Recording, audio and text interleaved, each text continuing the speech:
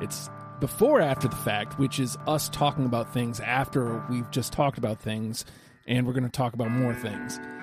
We just talked about Kiss, and for Kiss, we talked about gateway songs. And again, here's your gateway, patreon.com/ohhijustin. But it got me to thinking of some gateway songs either for Kiss, since that's what we were talking about, or any other band, really. Fredo, I was wondering, is there a gateway song for you that sticks out immediately? There's gateway songs for every band I like, but the one I'll tell you that sticks out for me is "Pump It Up" by Elvis Costello, for Elvis Costello and the Attractions. That song, when you hear that beginning, which is that thump, boom, boom, boom, and then you hear it almost sounds like a train whistle with the guitar. It's like wow, wow, and then he comes in with the keyboard. And it's almost a mesmerizing. That right there was the one song that made me say, "Oh shit, I need to hear more Elvis Costello and the Attractions." And Elvis Costello is one of my top 10 artists of all time, and it was that one song that got me in there. So, Mike, do you have any gateway songs? Something that got you into a band?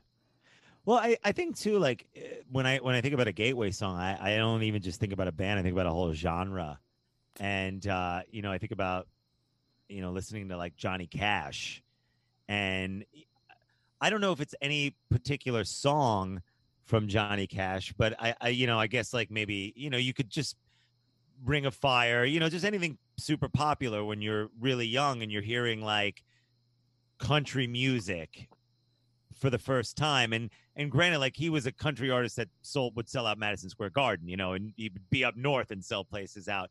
But then you go down like the genre of like that old style country music, and then you start to break into like folk music from there. And like that's what like got me into acoustic and banjos and mandolins and things like that. And yet still there's rock and roll there.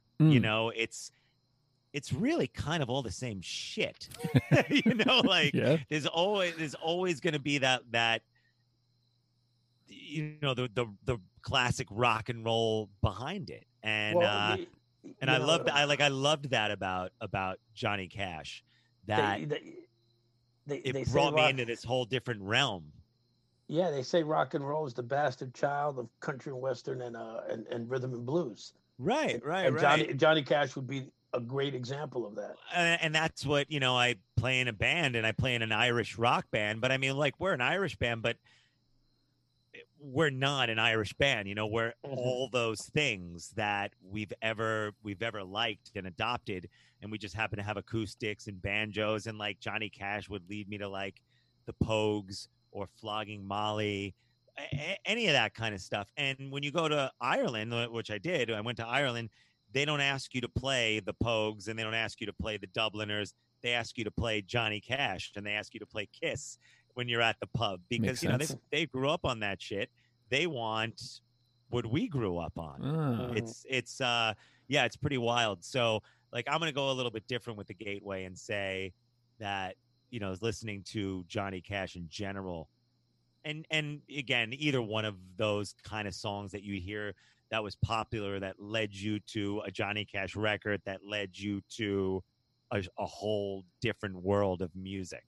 All right. I dig it. I didn't even think of that, but I also, I'm going to take it a different way too, because I was thinking about when the Smashing Pumpkins lost Jimmy Chamberlain to jail. They had to pivot. They were a great band, Jail. Yeah, they had to pivot their sound. And so first, The End is the Beginning is the End comes out from the Batman and Robin soundtrack. But then from the Lost Highway soundtrack comes out. And if you listen to the progression, End is the Beginning is the End is more of a rocking tune. I is very electronic.